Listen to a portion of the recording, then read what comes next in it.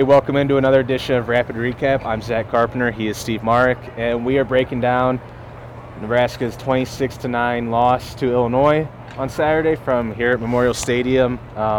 Really, a few storylines come out of it, but number one, not to bury the lead or anything, it's Casey Thompson, the Huskers quarterback situation.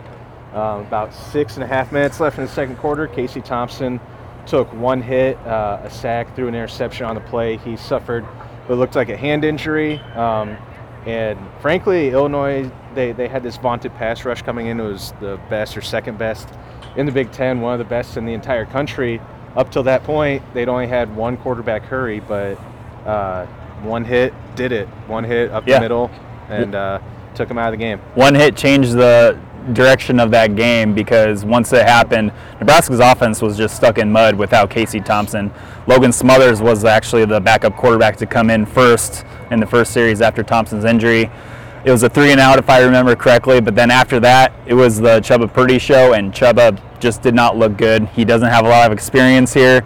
I believe it's a tough situation coming off the bench and playing a second half with the first team offense that you don't have a lot of reps with against a defense like Illinois. So it was just a very tough situation. So it's really tough for Thompson, and that game just completely changed. So Yeah, I mean, if it was the Chubba Purdy show, it was more like a canceled sitcom, I guess, than anything else. It didn't go well. I mean, Logan Smothers, he went in there, and I think Mickey was talking about how it was an option. They wanted more option look, but then went to Chubba, and the offense stalled out, and an offense that already was not. It was actually looking pretty solid in the first half, and there were just some missed opportunities. That was the other storyline I kind of wanted to talk about. Maybe we get that into that more in a second after breaking down the quarterback situation, because asking Travis Vokolek after the game, Ethan Piper after the game, the quarterback situation, they kept saying, I mean, to a man, they said next man up, and that no matter who the quarterback is, it doesn't change how they need to do their jobs, but it does change how this offense looks. Of course it does, but the players, I tried to ask them questions that would maybe give us hints about, what it's like playing with the different quarterbacks. They all said the same coach speak stuff like they're taught to do, so it was fine. But, it was obviously just going to be a different offense when Casey Thompson isn't in there. After the game, Mickey Joseph actually said that Thompson couldn't feel his fingers. And you could see him, he was staring at his hands. Yeah, he was just like staring at his hands like, please work, please work. So, tough situation for Thompson and tough situation for Nebraska as a whole, because with Thompson out there, I think, they were going to put up more of a fight than they did in the second half. But, that's a woulda, coulda, shoulda. He wasn't out there in the second half. Chubba Purdy struggled mightily. Illinois just did what Illinois does in the second half, and Chase Brown, 150 or 149 rushing yards and a touchdown. That guy's just really good. Tommy DeVito, the quarterback, was efficient, very efficient in the pass game.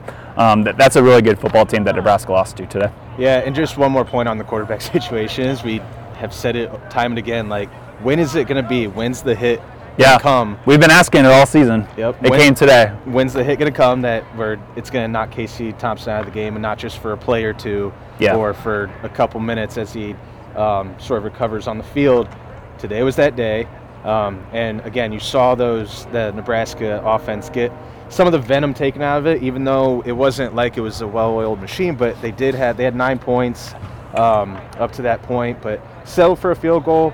Casey Thompson threw an interception near the red zone, and to wipe away potentially 3 points there. They had the blocked extra point, potentially 3 points and potentially 7 points on that first drive. Some miscommunication between him and Trey Palmer that proved to be pretty fatal in the end, because I felt like missed opportunities were one of the storylines of this game, with those two interceptions near the end zone or near the red zone, and the settling for the field goal, the blocked extra point. So this offense didn't really feel like it got going against one of the best defenses in the conference. And Trey Palmer, too, needed a big game out of Trey Palmer. I think he only finished with one catch, and that was in the first half.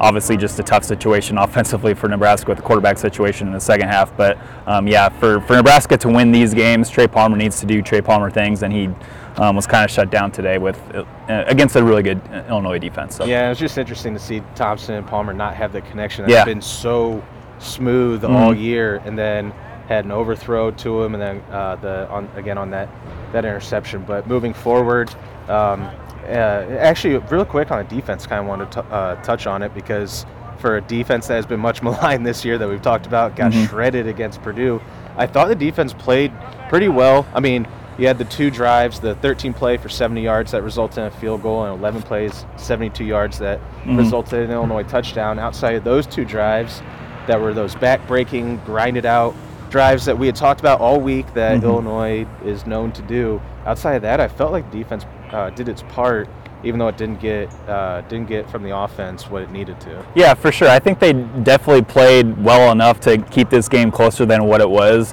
But there were a lot of instances. I wouldn't say a lot, but there were instances where there were opportunities to get Illinois off the field. Like that, it just sticks in my head, that 2nd and 22 in the first half. And Tommy DeVito runs for like 16 yards, and then Luke Reimer gets called for the unsportsmanlike or late hit out of bounds, and just prolongs the drive. And I think Illinois ended up scoring on that one. So that was the field goal drive where it was 2nd and 22 after the holding penalty, pushed them back to the Illinois' own 42. So they were in their own territory, 2nd and 22. Then they have that scramble, and then the late hit out of bounds, and they were able to sort of polish off a drive there. Brett Bielema decided to, instead of a 4th and 1, kick a field goal instead of going for it. But on one hand, we're like questioning it, like they could go for the kill shot here. But at the same time, I think Bielema on his side knew it's Chubba Purdy that we're going against. There's not much to be fearful in this Nebraska offense without Casey Thompson in there, and they haven't got much rhythm going through the second half, and really at all throughout most of the game. But now it's on to Minnesota next week, where we don't quite know the kickoff time yet, but another stiff test against another similar style team of that sort of that ground and pound. Yeah, absolutely. And just like Nebraska is a different team without their starting quarterback, Minnesota is a different team without Tanner Morgan, their starting quarterback. They played today, but I don't know if I wasn't paying attention. They won 31-0 against. Okay, well, yeah, they won 31-0, and we'll find out if Tanner Morgan played that one. And if he did, that's a really better Minnesota team that's going to be coming in here than if he's not out there. So yeah, it's not going to get any easier for Nebraska here in these final 4 games now. Yep, Nebraska's 3-5, 2-3 in the Big Ten after this 26-9 loss to Illinois. Then going to have to recover a little bit, figure out the starting quarterback situation for Minnesota next week. We'll have all the analysis leading up to that game this week at nebraska.rivals.com and on this Inside Nebraska YouTube channel. So keep it locked in here with us, and we'll see you guys again next time.